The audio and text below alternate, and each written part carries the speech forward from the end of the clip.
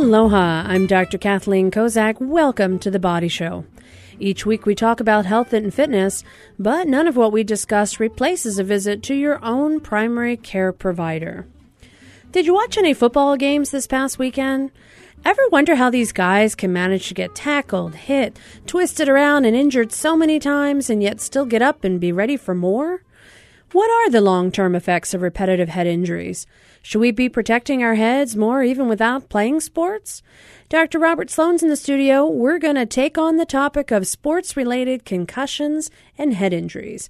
We'll be taking your calls in just a few minutes at 941-3689 on Oahu, toll-free from the neighbor islands, 877-941-3689. First in medical news, TIAs, or transient ischemic attacks, sometimes referred to as mini-strokes, should result in immediate medical attention. The greatest risk for a full-blown stroke is in the next 48 hours after the TIA symptoms. So what should you do? Well, for years, doctors have suggested that anyone who thinks they may be having a stroke should be evaluated in the emergency room. Are there medications that can help to prevent the bigger stroke from happening? Well, in the latest issue of Stroke Journal, researchers from the CHANCE study have determined that there is a significant benefit from the blocking of platelets and their blood clotting effects, and in this case, 2 is better than 1. The use of clopidogrel, commonly known as Plavix, in addition to aspirin, did not increase the risk of hemorrhages and did statistically significantly decrease the chances of having a major stroke. For anybody who has had a TIA and wonders if they have to keep taking those medicines that make them bruise so much, this study says yes. How long depends on each individual's risk factors, but for now, 2 is better than 1. If you're trying to lose weight, should you just go vegan? In a study out of the University of South Carolina, individuals with a mean body mass index over 35 who volunteered were randomly assigned to a different dietary plan, none of which included counting calories. The diets had varying levels of constraints, some vegetarian, some eating fish but not red meat, others including red meat with some variations. And at 8 weeks and 6 months, the vegan group lost more weight and had lower cholesterol levels to show for it. Hardest part? Sticking to it. At 6 months, only 30% were still compliant with the vegan diet. However, this does show that focusing on nutrition may just be an additional way to help with not only weight loss, but also cholesterol improvement. And what you eat may just be more important than how much and how many calories. Next time you think of having one of those energy drinks, think of this. A study recently presented at the annual meeting of the North American Radiological Society found that in the heart, the left ventricle, the portion of the heart that pumps blood to the brain and the rest of the body, increases its contraction rate after someone consumes your standard energy drink. This effect can last for several hours, and there is an additional increased risk of heart arrhythmias. The changes were easy to see on cardiac magnetic resonance imaging or cardiac MRI. Long-term effects still not known, but if you're searching for that boost in energy, next time think of taking a healthy heart walk and not necessarily reaching for the strain-inducing energy drinks. Be careful, you'll hit your head. Ever hear that when you were younger? How many times is too many when it comes to brain trauma? Are there long-term effects of concussions that people need to be aware of? Should we start looking what's happening in sports and change some of the rules of the game on head contact? Dr. Robert Sloan's in the studio. We're talking about sports-related concussions today and what to do if you've had one or if you want to prevent one. We'd like to hear from you. You can join us at 941-3689. Toll-free neighbor islands 877-941-3689. Dr. Sloan, welcome to The Body Show. Hey, Kathy. Thanks for having me back again. Happy to have you on. We're going to talk about sports-related concussions. And, you know, since the last time we spoke, this past August, the NFL agreed to a fairly significant $765 million settlement with players over thousands of lawsuits over head injuries. For many, this was a huge victory, especially those affected by the injuries and their families. And we've seen those with local ties, Junior Seau, who lost their lives, whose family claimed that the repetitive head trauma from football led to their demise. Yet the settlement didn't result in the NFL admitting any wrongdoing, opening up their files, or showing anything about what it knew of any links between concussions and later illness in the brain. The medical community knows a lot about concussions and how this affects the brain. Where are we at right now with this? NFL lawsuit settled. Did you hear more about what was underlying all of that? Yeah, I've been very involved. We've learned a lot in the last couple of years. And, unfortunately, back in 2003, the NFL hired some physicians to publish a paper that said that concussions weren't serious, that it was okay to go back to play even the same game the same day after a concussion. And we know that even yesterday, an NFL player suffered a concussion and went back to play the same day, and that there was no increased risk for a second brain injury after the first concussion. Most of this has proved to be not true. And the NFL lawsuit, which was filed by the Players Association, because the players felt that the NFL knew that there was a known severe hazard from concussions that was kept secret.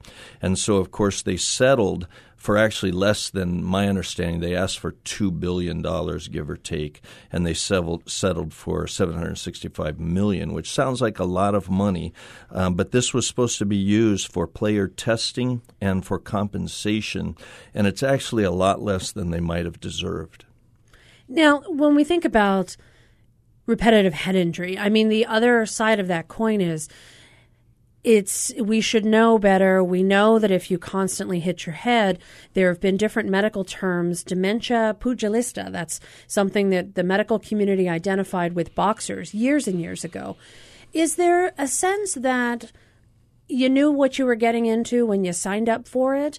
Or is there really a sense that maybe we just didn't know enough about concussions to be able to prevent some of the damage that has occurred to some of these former professional athletes?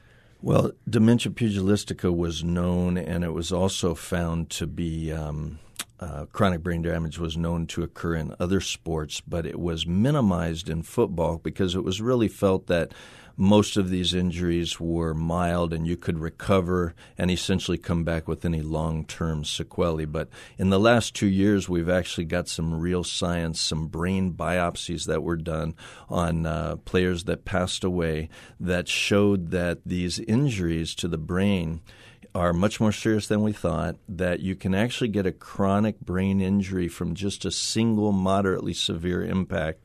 And it turns out that multiple subconcussive blows, blows that are not symptomatic, blows that seem like they shouldn't bother you much, that those accumulate over time and cause chronic traumatic encephalopathy. We've actually known that this was true from subconcussive blows as far back as 1996 in boxing, when a study was done at Johns Hopkins that showed this. So, I mean, if you were to try and picture it, people would know if you really get a bad bruise, let's say on a muscle or something like that, you see this big purple bluish mark and it goes through various stages of getting lighter and eventually hopefully resolving and going away. When we think about the level of bruising that like an external visible site would show, like a muscle, there is an inflammatory reaction. There are changes that occur in the muscle structure and in the structure of the layers of the body that try and accommodate for that try and heal that area. Is that similar to what we're seeing in the brain? Once you have any type of trauma, you start this inflammatory healing response that in some ways does not get your body back to the way that it was? Yeah, the brain seems to be much more delicate and much more susceptible to injury, and it doesn't heal well. There is a cascade of events, neurotransmitters, the chemicals that provide communication and run the brain. They get disrupted. They don't work as well. The neurons that get injured seem to actually die, and they don't repair as well as other tissues do in the body. And I always say you can't ice the brain. Most injuries, my favorite treatment is ice or anti-inflammatories. Ice is a natural anti-inflammatory. But in the brain, you can't really ice the brain, and you shouldn't use anti-inflammatories after an injury because it could increase bleeding in the brain. So that's an important point because a lot of people say, I hit my head, I have a headache, and or they maybe high school athletes could have been in a game, they had a bad fall or something to that extent, and then they want to take a Tylenol, an Advil, an aspirin. What you're saying is don't do that. Well, Tylenol was probably okay if you don't have a liver problem, but anti-inflammatories such as aspirin, Aleve, ibuprofen, Don't go there. naproxen, you shouldn't take those. Because that could essentially, if you do have some bleeding, it could make it worse. Yes. And that could lead to some other damage. Exactly. Now, you mentioned the chronic traumatic encephalopathy, or CTE. There have been some folks diagnosed with that. Some people may know these individuals from football. Tony Dorsett, Leonard Marshall, Dave Durson, a Chicago Bears player, shot himself. He actually donated his brain to science and said, biopsy my brain, there's something wrong with it. And they documented that it was this chronic traumatic encephalopathy. How do you get this? And is this similar to dementia? Is this just a different type of dementia or along that spectrum? Well, it can certainly lead to dementia. It's a crisis I'd really like to emphasize. Chronic traumatic encephalopathy is chronic brain damage, which seems to be much more common in high-impact sports. It's a diabolical change in the brain that we're just beginning to learn about it. We're really in the infancy of understanding this. My colleagues at Boston University started studying this 2 or 3 years ago, and they're finding that there's a protein deposited in the brain that not only seems to be a sign of chronic brain damage, but also seems to spread even into tissues that were more normal or perhaps even undamaged later in life. So it's a very serious injury that can show up, as I said, even with a single moderately severe impact, probably more likely to show up with chronic injuries, even chronic what we call subconcussive blows or mild impacts that don't cause symptoms. Now, when we talk about this protein, the tau protein, is that the one we're referring to? So this gets deposited in the brain, and it's almost like sludge. You know, it's not going to allow the brain to function the way that it wants to. Alzheimer's is associated with an amyloid protein, and it's similar. It's like sludge. It's these little tangles. It's like getting something all stuck. And the poor neurons can't transmit their messages because they just have too many other things in the way. So when we talk about this chronic traumatic encephalopathy, or CTE, we're talking about the NFL a lot because there's been a lot of documented evidence that this is somewhat a particular sport where you can have repetitive blows. You know, I know Brett Favre came out and said, I'm not coming back. I can't remember my daughter's soccer games. There's a problem here. Too much head trauma. But what other sports might this happen in? Well, it turns out it's common in boxing and football and MMA probably. It's even common in soccer from heading the ball. And here in Hawaii, we actually have a higher incidence in women's basketball, in volleyball, and even in cheerleading. Additionally, recently we're starting to see more and more of these injuries diagnosed, not the chronic traumatic encephalopathy, but just concussions, which we probably should define for the listeners. But we're even finding it in wrestlers and judo. So let's talk about concussion, because we've thrown out a couple of terms: concussion, subconcussive blows, and then CTE. So to define concussion, how would you describe that? A concussion is a brain injury. And it's a brain injury that's sustained by a traumatic impact. It doesn't have to be to the head. It could just be to the body, causing the head to move and then causing the brain to slosh around inside the skull. I call it shaken and stirred. The axons, the nerve cells themselves, get twisted, torn, what we call sheared, and they get damaged in this way. This is what's called diffuse axonal injury, the axons being those nerve cells. And in addition to that, of course, you can have bruising and bleeding and that kind of thing. But the concussion itself is a derangement of the nervous system, so you don't have to have loss of consciousness. You just have to have a change in consciousness. So anything from being confused to dazed to seeing stars to having memory loss, all those things are very important. And I want to reiterate, it's not just, but I didn't pass out, I didn't lose consciousness. It's the effect on the brain. With a change in your consciousness, you could just act weird, say, wait a minute, where am I, after you've been injured, either your body or your head.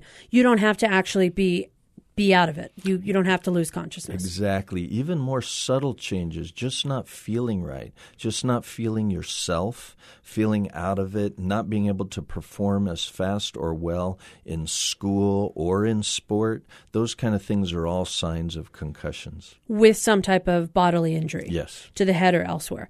Now, you mentioned subconcussive blows, and that would be below the definition or the threshold of a concussion. How would we distinguish those? Yeah, it's probably a misnomer. I don't actually like to use it, but it's the new phrase because subconcussive, as I said, as early as the early 90s when my colleagues did studies at Johns Hopkins, turns out that the more subtle, minor impacts, even from just practice, so in boxers, for instance, just practicing hitting each other, without a concussion, without a ding, without seeing stars. In football, just the chronic impacts from day-to-day playing have led to chronic injuries that are very serious, and that's why we've already seen changes. We've seen changes that are going to limit the velocity, the force of impact, and we've seen changes in the way we practice now where they're trying to decrease the number of impacts just to decrease these subconcussive, which are subclinical, asymptomatic brain injuries. So in that case, you feel fine. You have no symptoms. And yet you're still having the repetitive blows that could lead to a problem later on, as opposed to concussion, you have a symptom. Yeah, this is one of the scariest things is it seems to be these less noticeable multiple impacts that can lead to these chronic devastating changes that are the crisis in sports today.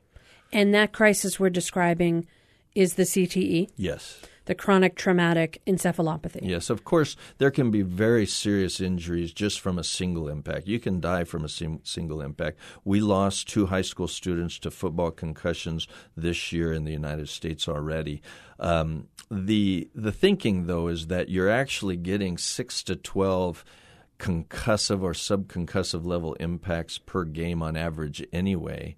And some football players, we've measured that they're getting 10, 20, 30 impacts a game, and it's only the later impacts, which may even be lesser degree, less force, that they start feeling symptomatic and actually get the concussion from. But the reason I brought that up is there's a serious thing called second impact syndrome.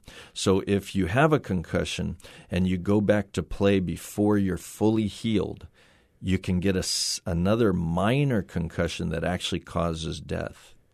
And that in that situation, clearly, it's more serious than the first episode, and you went back too soon. Yes. I'm Dr. Kathleen Kozak here in the studio with Dr. Robert Sloan. We are talking about sports-related concussions and head injuries.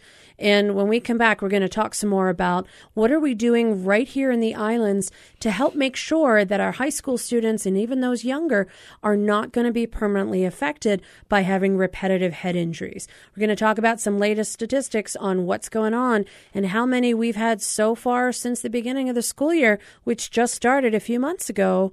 If you have a question or if you have been somebody in sports who have had a concussion or someone you love has, we'd love to hear from you. Share your story, maybe help somebody else along the way. You can give us a holler at 941-3689.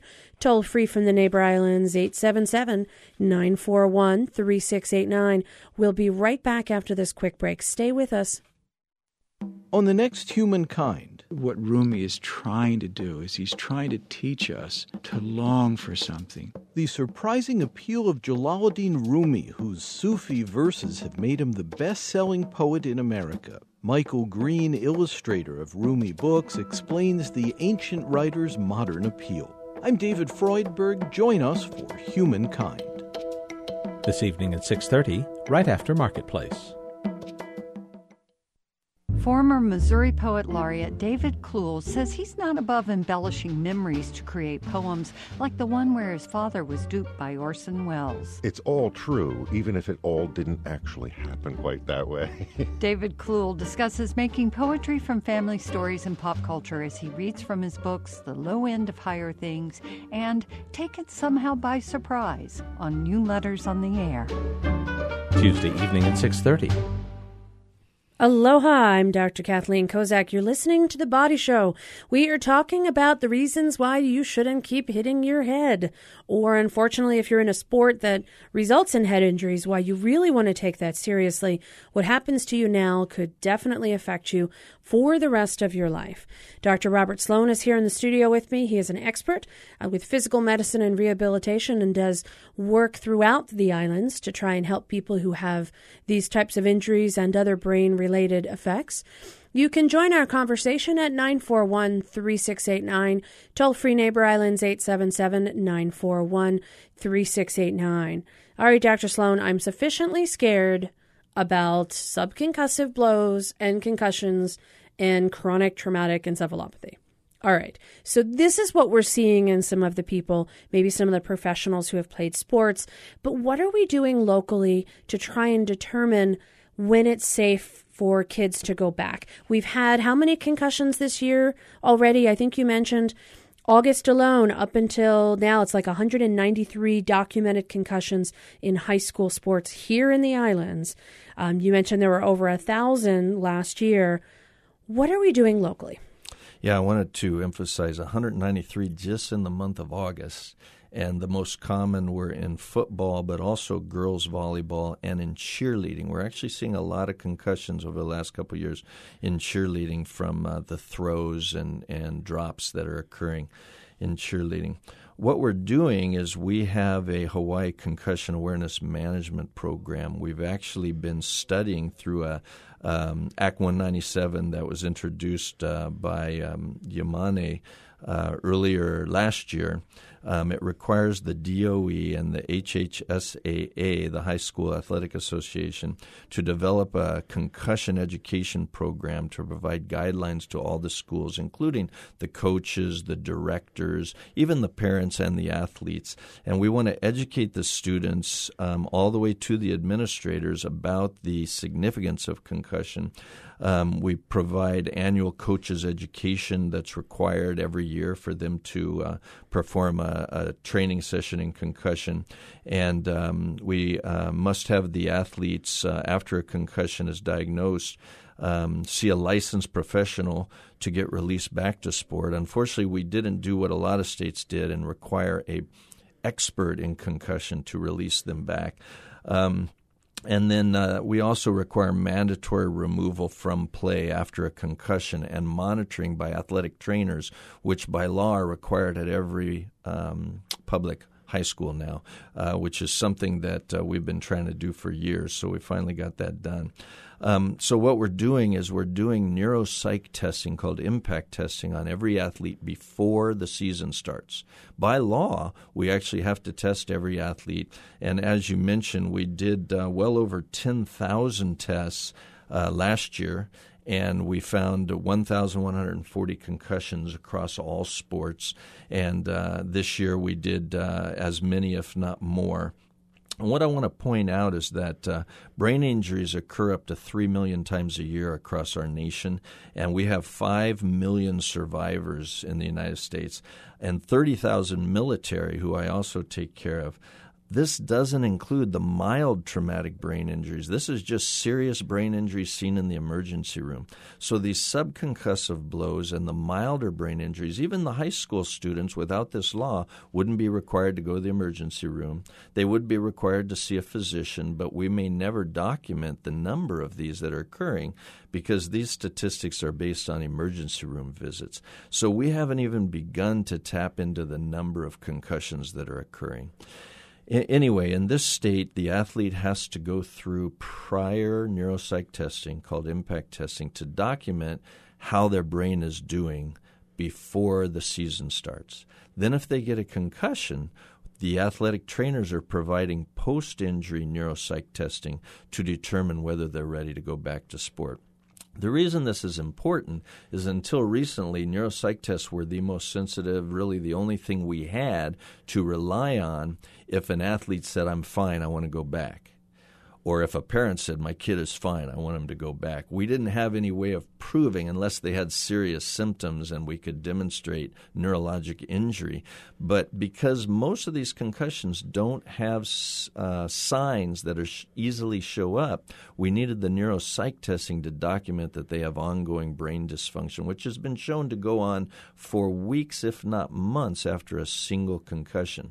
So by the rules now, and this is really, really helping a lot, these concussed athletes are being pulled from the game, not allowed to return until their neuropsych testing goes back to normal and until they're seen by a physician. My preference would be an expert who knows about concussion and released to go back to sport. Then we have one additional step. Then the athletic trainers monitor them and do a minimum 6-day progression to get them back to sport. That would start with conditioning that wouldn't allow impact, gentle aerobic conditioning, then some sports-specific exercises, maybe some weight training, and then finally some light contact. And finally, if they're asymptomatic, still normal, they can go back and play. This usually takes a number of weeks. On average, our athletes are taking 3 weeks or more to get back to sport after a single concussion. Well, and it certainly sounds like we've made some significant headway in trying to address this issue for the athletes. And I want to talk about the impact testing in just a minute. We've got a caller on the line. We have Dave from Kalihi. Dave, welcome to the Body Show. Hi. Hi, Dave. What can we do for you? Yes, I was wondering, are there any current studies going on as far as studying chronic traumatic brain injuries with MRIs right now? Are there any institutions in Hawaii? In my case, I'm a former soccer player who's spent years getting, we'll call it mild concussions or sub-concussions, and a few major ones, and now I'm feeling, as we call them, senior moments. And I'm wondering, is there any way to test for this? It's a great question, Dave. If you don't mind me asking, how old are you? I'm 57 right now. So you're a little too young to have senior moments. Of course. That's one of my concerns. It's a great question. All right. So, Dr. Sloan, here's a perfect example. Here's somebody who's had these episodes previously, and now they're starting to see some of the changes. How can we monitor chronic traumatic encephalopathy? Is the neuropsychiatric testing one of the ways that we can document even somebody who's years after playing sports, that they can see where their baseline is and see if they do have some dysfunction? Is that helpful at all? Yes, I've been promoting neuropsych testing for years, and now it's instrumental in diagnosis. It's not 100%, but it's very useful for determining if you have some type of cognitive or behavioral problems that are related to any condition, for instance, dementia versus brain injury, concussive injuries, that kind of thing. You asked about MRI in particular, though. Now, MRI, concussions by definition aren't supposed to have anatomical changes. So CAT scans, MRIs haven't been useful in diagnosing concussion. Until recently, we have a new kind of MRI called diffusion tensor imaging. It, again, isn't 100%, but it is able to show more subtle, what are called axonal injuries. It's probably more useful at the research level than for everyday diagnosis and treatment, but it would be interesting to get something done like that, but the neuropsych testing may be more sensitive in some respects. The question you had about, is there anybody currently doing research on this? In the state, I don't think so, but at Hawaii Pacific Neuroscience, where I'm at, we're considering getting involved in something like that. And we do have MRI scans in the state that can perform the diffusion tensor imaging now. Other functional tests such as PET scans and SPECT scans that show functional changes. So it's not an anatomical disruption, at least not one that you can see easily without biopsying the brain, but it's a functional physiologic disruption of the the way glucose is used by the brain, which is the most important nutrient for the brain, or the way the electrons, the neurons are working in the brain. We can show more subtle disruptions with these kind of studies. And because you were a soccer player, I think I understood, it is much more common in soccer players that headed the ball a lot to have kind of chronic injuries. These would often be subconcussive, but could be also concussive injuries. All right, Dave, did you have a follow-up question for us? Okay, yes. Concerning all this rehabilitation, have there been any studies on Far Eastern meditative techniques? I specifically refer to Sukyo Mahakari or Reiki with connection with the light as far as possibly rewiring the brain. Any studies on that? That's really interesting that you would ask. I was trained both in China and Germany, and I'm very holistic in my approach, but we don't have a lot of good research on it. There are institutions, including the Department of Defense, for our veterans who have complementary and alternative medicine available to veterans, for instance, to use.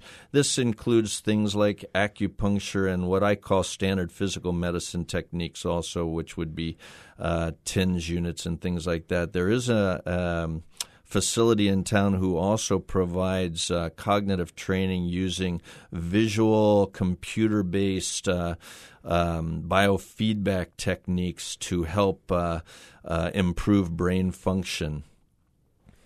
All right, Dave, so wishing you the best. It sounds like, doing some of the neuropsychiatric testing really would be helpful for somebody who's concerned that maybe previous head trauma could cause them a problem now.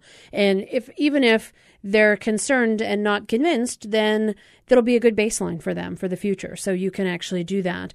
But there's a lot to be said for complementary and alternative medicine. And certainly I don't think there's ever been seen to have any negative side effects to meditation and to some of those things. So if you think it's going to help you, I think it's a great idea. Yeah, I agree. I didn't mention, things like yoga and Tai Chi Chuan and those kind of things. I often actually recommend those.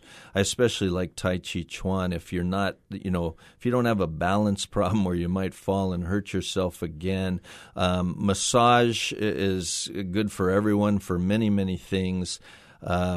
There are many different alternative approaches that actually come within the realm of physical medicine, which is my expertise, that are helpful for any number of neurologic and musculoskeletal conditions. In China, they use acupuncture way more than I ever imagined. When I was there, instead of once a week, which is hard enough to get approved here in Hawaii, they were providing acupuncture on a daily basis for a number of neurologic conditions. And they were seeing results with that. Yes. Pretty amazing. Pretty amazing. Now let's talk about the impact testing. I went to their website. If anybody wants to go take a look, you can just Google impact testing, and there's a whole series of things that you can look at. And they have a section for health professionals, for athletic trainers, for students, for parents, for teachers, etc. Now, I wanted to try one of these neuropsychiatric tests. I wanted to do an impact test and see where I stood. You have to sign up and you have to pay for a certain number of these to qualify. But I'm curious, Dr. Sloan, neuropsychiatric testing in general, what exactly are they looking at? And how can it be that sensitive to determine some of these subtle changes in the brain? Is it because our level of functioning? Are we looking at colors? Are we looking at letters? What is incorporated in neuropsychiatric testing? Well, there's a lot of different kinds. You can have one-on-one, face-to-face with a neuropsychologist. You can have computerized tests, and they've been working on these things for many years. They were working on them before I even got into medicine, and I've been advocating neuropsych tests because of their sensitivity and because they show subtle cognitive and behavioral problems that don't show up otherwise. Ever since I got started talking about this 20 years ago, what they test for are things like processing speed, They test every kind of brain function you can imagine, and some kinds of brain functions are more affected by concussive injuries, and some are more affected by Alzheimer's, and they can actually try to differentiate the different kinds of injuries by using specific kinds of neuropsych tests. We have different levels. We have ones that are tailored for children. For an adult, you might ask a more advanced question that a child wouldn't even understand, so you have to be more careful. Actually, we were just worried about this in my office because I have some young kids coming in, and there's a subtle cognitive function called abstraction that we test for. And abstraction is one of the first things you lose and one of the last things that comes back after a concussion. So I'd like to be able to use that for children, but they don't understand abstraction. You can't ask them questions like what does it mean, don't cry over spilt milk, or what does it mean, a bird in the hand is worth two in the bush? So you ask them more simple things like, what's the similarity between an apple and an orange? And you see if they can answer that quickly and accurately, and you actually measure the speed and the results. And after many, many different types of questions, looking at things from all different angles, which the neuropsychologists are much better at than I am, they're able to tease out memory problems, processing speed problems, just whatever cognitive impairments, executive function, planning, judgment issues, things like that. They also can measure, do you get frustrated easily? And they actually include measurements that measure whether you're being honest in your testing too, so they can weigh that against the results. I kind of want to do that now. I mean, I sort of feel like I'd love to do some neuropsychiatric testing in a weird kind of way. I mean, now I want to do it. We've got a caller on the line. Maybe she wants to do it too. We've got Marianne from Kaneohe. Marianne, welcome to the Body Show. Hi. What can we do for you? Back in 1977, I was in a head-on collision, and I guess it was like a 90-mile-an-hour, together. And my head hit on the right side on the window frame that kept me from, going out the front window. And I had a scan done on my brain about 3 years ago, and they saw 2 lesions on it, and I'm going back for another one. But as I'm getting older, I just seem like I'm noticing a lot of changes in my brain. Things have been really difficult with my brain, it feels like, my whole life, since the accident. But as I'm getting older, if I get too stressed out, my brain kind of shuts down, and I get agitated, very agitated, if I get too much stuff going on. Because it seems like my brain just wants to shut down, not function at all. I just stare, and I'm not really thinking on anything. And I do residential appraising for a living, and sometimes I just can't even figure out problem solving, which I'm really good at usually. But when I get overstressed, it's just everything shuts down dramatically. I just wonder if that has anything to do with an injury back in 77. It's a great question, Marianne, and I'm sorry you have to suffer with a lot of those symptoms, because clearly you're identifying that you just don't feel as though you're functioning the way you expect to.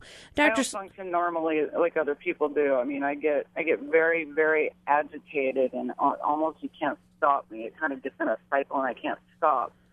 And I do calm down after a while, but... Now, Dr. Sloan, I'm curious, and somebody like this, this was, 30, 40 years ago, they had a major head injury.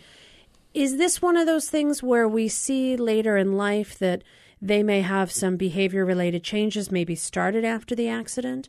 Or could it be something totally unrelated? There are these mysterious lesions in the brain that Marianne's having checked again. But could this be the long-term effect of a major head injury at at a serious velocity? Well, I would be concerned to compare prior studies. I don't think we had MRI back in the 70s, but if a CAT scan showed a bleed in the area where she's now having lesions, then you can correlate them with a prior injury, then I'd feel more assured that these lesions are from the prior injury. But I also wanted to say that when you shut down, this is God's way of telling you need to rest. And also sometimes, it's an emotional reaction where you just want to get away from a stressor or whatever's overwhelming you. But this, again, is your brain telling you, boy, you need to rest. You need to get into a quiet, calmer area, whether you hide in a room or put dark glasses on, just so your brain can calm down and rest. This is also very important after an initial concussion, is to provide rest as the primary treatment and not overload the brain with too many activities or impulses or inputs that you have to juggle.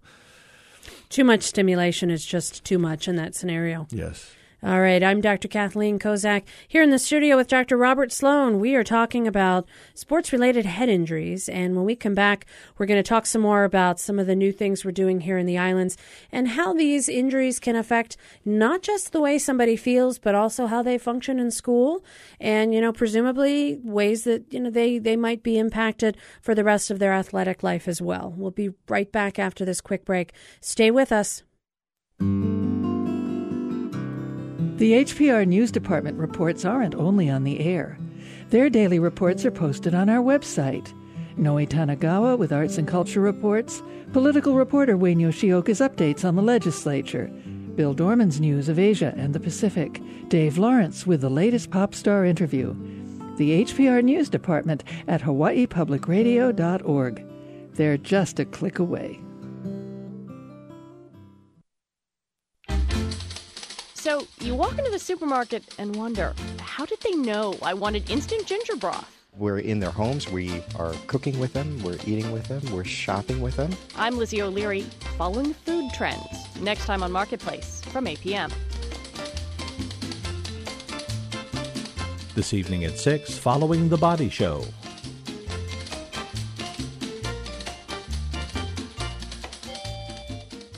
Aloha. Welcome back to The Body Show. I'm Dr. Kathleen Kozak here in the studio with Dr. Robert Sloan. We are talking about sports-related head injuries and what happens when you get some bad hits to your head. If you've got a question, you can join us at 941-3689. Toll-free Neighbor Islands 877-941-3689. Now, Dr. Sloan, we were talking about, the scary things. Now I never want to hit my head. But not everybody who gets a concussion gets the chronic traumatic encephalopathy. A lot of people recover, go back to their usual daily activities, and they're okay. How many folks wind up with the progressive troubles later in life? Do we know that? Yeah, I'm glad you brought that up. It does seem to be more common in a subset of people that we're starting to understand. So there are a lot of studies going on right now. There are genetic predispositions, apoephoria, an allele, a gene that seems to be more common in people that get chronic traumatic encephalopathy and Alzheimer's for that matter, seems to be important. There are other gene loci that we're trying to look at to see if they're also important. We don't really understand. It's not a cause and effect relationship, but it just increases your predisposition to get brain injury and chronic traumatic encephalopathy. We actually are hoping to be able to use those kinds of studies to help determine who might be able to participate in the more dangerous sports without suffering these severe consequences. Now, let's just talk about a high school football game. All right. People go to see them all the time. Lots of families get all excited, get involved. Let's talk about an athlete on the field. And we'll just make it a football player, although it could equally be a cheerleader. So somebody's out there, they get injured, they hit their head, they're unconscious. What is the first thing that should be done for them? Well, first thing, as we're doing now, is get them off the field, remove them from play, don't let them get another concussion. And by the way, what we call sports synergy is very important because here in Hawaii, as elsewhere, they might go out and go surfing afterwards when they're told you can't play football, and then they could suffer an injury. And it turns out that even orthopedic injuries are increased after a concussion. So if you're out surfing, you're not going to be 100%. You're more likely to get injured. Please don't go out on big waves. We actually have a lot of big wave surfers and even lifeguards in our practice over in Kailua that we're taking care of. Of course, a big wave is going to slam you down, and it's like hitting a concrete wall or floor when you get hit, and you'll lose consciousness and, of course, the risk of drowning. The same thing is true for any sport. If you've had a concussion and you've been pulled from football and you decide to go out and go boxing, your chances of getting another concussion are very high. So the first thing that you want to do is get that person off the field. Yes. And not let them go back to immediately playing again or cheering again or whatever they were doing. Do they always have to go to the emergency room? No. If there's neurologic findings, if there's weakness, vomiting, bad dizziness that doesn't go away, increasing headache, anything that shows a focal neurologic injury, they should go to the emergency room right away. More and more we worry if there's been any loss of consciousness, you might want to go to the emergency room just to get checked by somebody who actually knows what they're doing. But athletic trainers are very well trained on the field to assess these things and decide. And if you wake up quickly and you feel fine, that's not you probably don't have to go to the emergency room. The one caveat to that, though, is something called a lucid interval that can occur with an epidural bleed, where you get a sudden injury, you lose consciousness, you wake up and you feel fine, and then while you're sitting on the bench or back in the locker room in the showers, you suddenly collapse from a deadly epidural arterial bleed in the brain. So these athletes should always be watched closely, and our recommendation is they stay out at least a week, would be the old way of saying it. I think it's probably better to stay out 3 to 4 weeks. But you also need to not let yourself get deconditioned or go into depression if somebody tells you can't play. In our practice, we feel it's very important to reassure the athlete and help them get back to play and prevent the serious depressions that it can occur in these young kids who have invested themselves and their whole lives into a sport which becomes the definition of themselves. They lose themselves when they lose their sport, and that can actually be worse than the concussion itself. So if somebody were to be in that scenario, whether it be football player, cheerleader, whatnot, and they're told you can't go back to that particular sport, you don't necessarily want them to go to another activity where they could have a heavy impact. Could they do something non-impact, like I'm going to go walking or jogging or do something where I'm not likely to injure my head? Is that a possibility to help avoid that sort of inactivity depression, or do you really need to just not do anything? If there's a serious problem like a bleed or a bad contusion or post-traumatic seizures, of course you're going to say you shouldn't participate in other high-impact competitive sports. But you can always go back to a sport where there's less chance of injury. I would caution against skateboarding also, by the way. Even if you wear a helmet, the chance of getting a brain injury is very high. But I try to encourage them, if they've had only a concussion, I try to reassure them that we might be able to get them back even to the same sport, and that if we wait long enough, the chance of doing that is much higher. Again, the problem is going back too soon, suffering another concussion, and then having to be delayed from returning again even longer. In boxing, we had the most conservative return to play recommendations, a single ding, and it happened just a couple of weeks ago at the state championships. A single ding without loss of consciousness, you're required to stay out of boxing with no contact and no competition for a month. And if you get another one, we triple that to 3 months. If you get loss of consciousness, it goes up to 9 months. So that was built in for the last 20 years, and boxing probably was the most conservative of all sports, and now we're finally trying to catch up in other sports and letting people know you should stay out for quite a long time. Again, you got to be completely asymptomatic and hopefully no signs of neurocognitive dysfunction. All right. We've got a caller on the line. We've got John from Hauula. John, welcome to The Body Show. Thank you very much. Appreciate it. What can we do for you today? I'm 69 years old, and I had a rugged athletic upbringing, junior high school, football, wrestling, baseball, college football, wrestling, rugby, and after college rugby for about 15 years, sumo wrestling for about 20 years, and I also did a lot of fooling around with trampoline, and I've been knocked unconscious 4 times that I know of that I didn't regain consciousness right there, like on the field that I remembered. I would get injured, and all of a sudden I'd be sitting home or in my dorm 5 hours later and kind of look around and go, what am I doing here? The last thing I remember, I was in class taking math notes, and that whole episode of being on the field or on the wrestling mat was just completely gone. And that happened 4 different times. I believe it was 4 different times. I had probably a total of about 140 stitches in the head. I counted a couple of years ago with my daughters. We were just talking about things. And I don't feel any major significant issues right now. But doctors have told me, and I've read a lot about concussions, and I know I'm just wondering, early onset, what are some symptoms I might look for, or are there anything I can do now to kind of after the fact watch or check, or I'm just not sure what. My wife says I'm forgetful a little bit more than I used to be, but I think everybody when you're 70 probably gets more forgetful. I feel fine. True, I do John. get headaches now and then, but pretty severe, but maybe twice a month for a day or 2.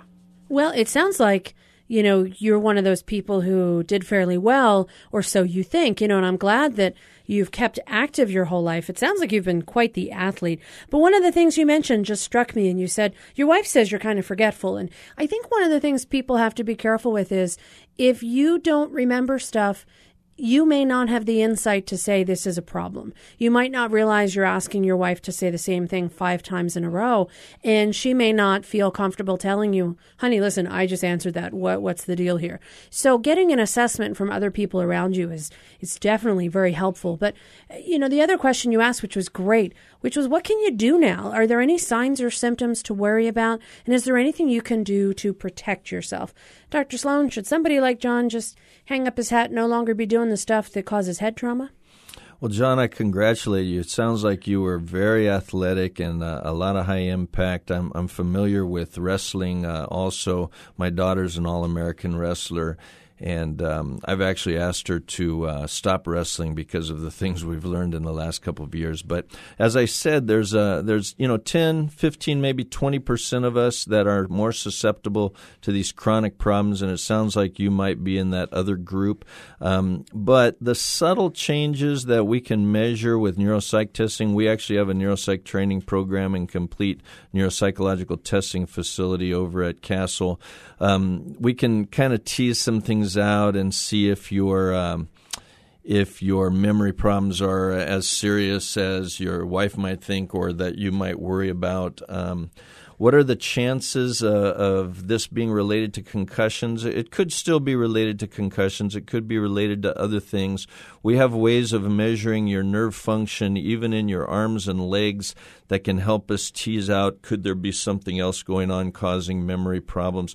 But I really congratulate you. It sounds like you had an active life. My goal is to keep children playing sports safely, and it sounds like you've done quite well. But if you do have questions, certainly I would get it looked at. You need an exam, somebody to take a good history, somebody to do a good neurologic exam, and then possibly neuropsych testing would be all that was necessary.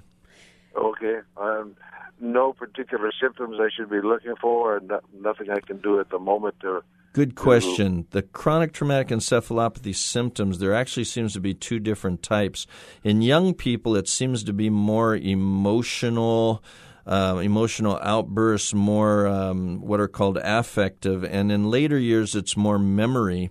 So the memory issues are always there. If you don't have a family history of Alzheimer's, you have less to worry about. But depression is also a really big component.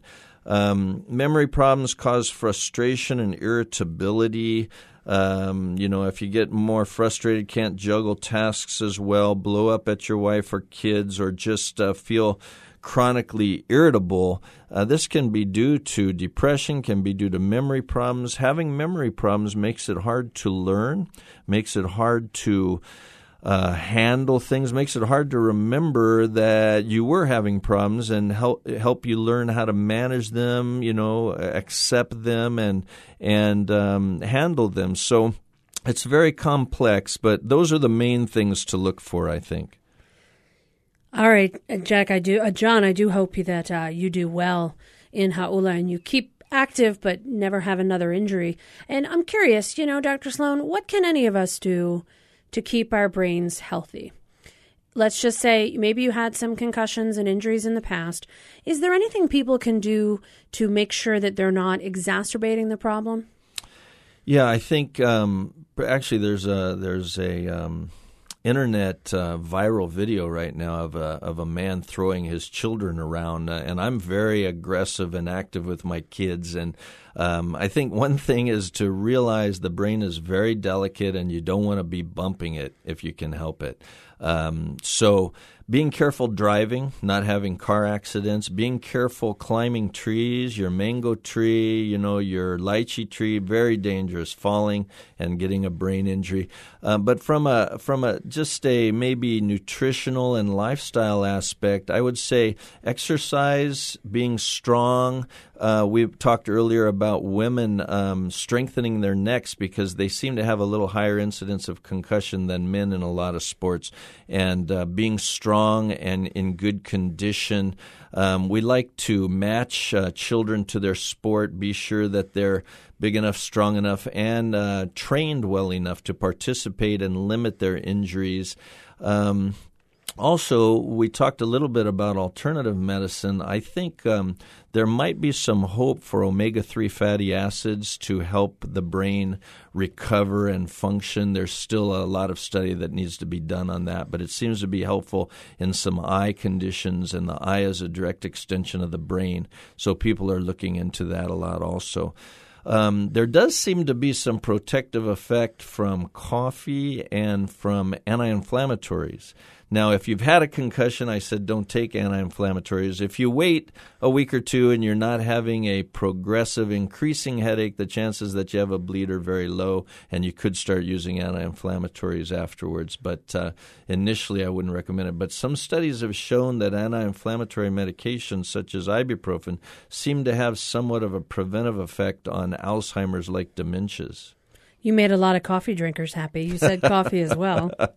So, I think the other thing that I've heard is what's good for your heart is good for your brain. So make sure your blood pressure is low. Make sure you keep your cholesterol low. Try not to let sugars get out of control. If you have diabetes, keep those levels lower, because we're talking about blood vessels. They go to your heart, they go to your brain. You may have injured some of the nerves in your brain, but make sure you nourish them. And like you mentioned with the omega-3 fatty acids, other things people can do in their diet and just generally trying to stay healthy or do exercise without injuring their head, all those things can help. Yeah, also I'd like to mention alcohol. Alcohol is a nerve toxin. And in my practice, I find alcohol nerve damage in people who only drink 2 or 3 drinks a day. And so the reason I mention it is we have a lot of marketing going on where they say that wine is good for you, good for your heart, good for your brain. I actually find in my practice that it's risky to drink alcohol at all. And the other risk is alcohol makes you impulsive and less able to prevent injuries, more likely to get in accidents like car accidents. So I really am finding it almost every day I see a patient with alcohol-related nerve damage. And what that also means is they're getting brain damage from the alcohol. Your brain's a bunch of nerves. Yeah, and so anybody with a concussion, of course, I have to tell them not to drink alcohol because it increases the damage and it increases your chance of having another concussion. Okay, so we've made the coffee drinkers happy and the wine drinkers not so much. All right. Dr. Sloan, thanks so much for coming back on, sharing your expertise with us today on The Body Show. Dr. Robert Sloan is a physical medicine and rehabilitation specialist, currently practicing at Castle at Hawaii Pacific Neuroscience, but also in Hilo and with the veterans on Maui as well. If you'd like to hear this show again, you can go to our website, hawaiipublicradio.org, Follow the links to The Body Show, and you can also find us on Facebook. Our engineer is David Chong, our executive producer, Beth Ann Kozlovich. I'm Dr. Kathleen Kozak. We'll see you next week when we talk about sudden cardiac death and automatic external defibrillators. Could you save a life if somebody was unconscious in front of you and needed to be shocked? We'll talk with an expert to help you become a lifesaver. That's going to be Monday at 5 right here on The Body Show. We'll see you then.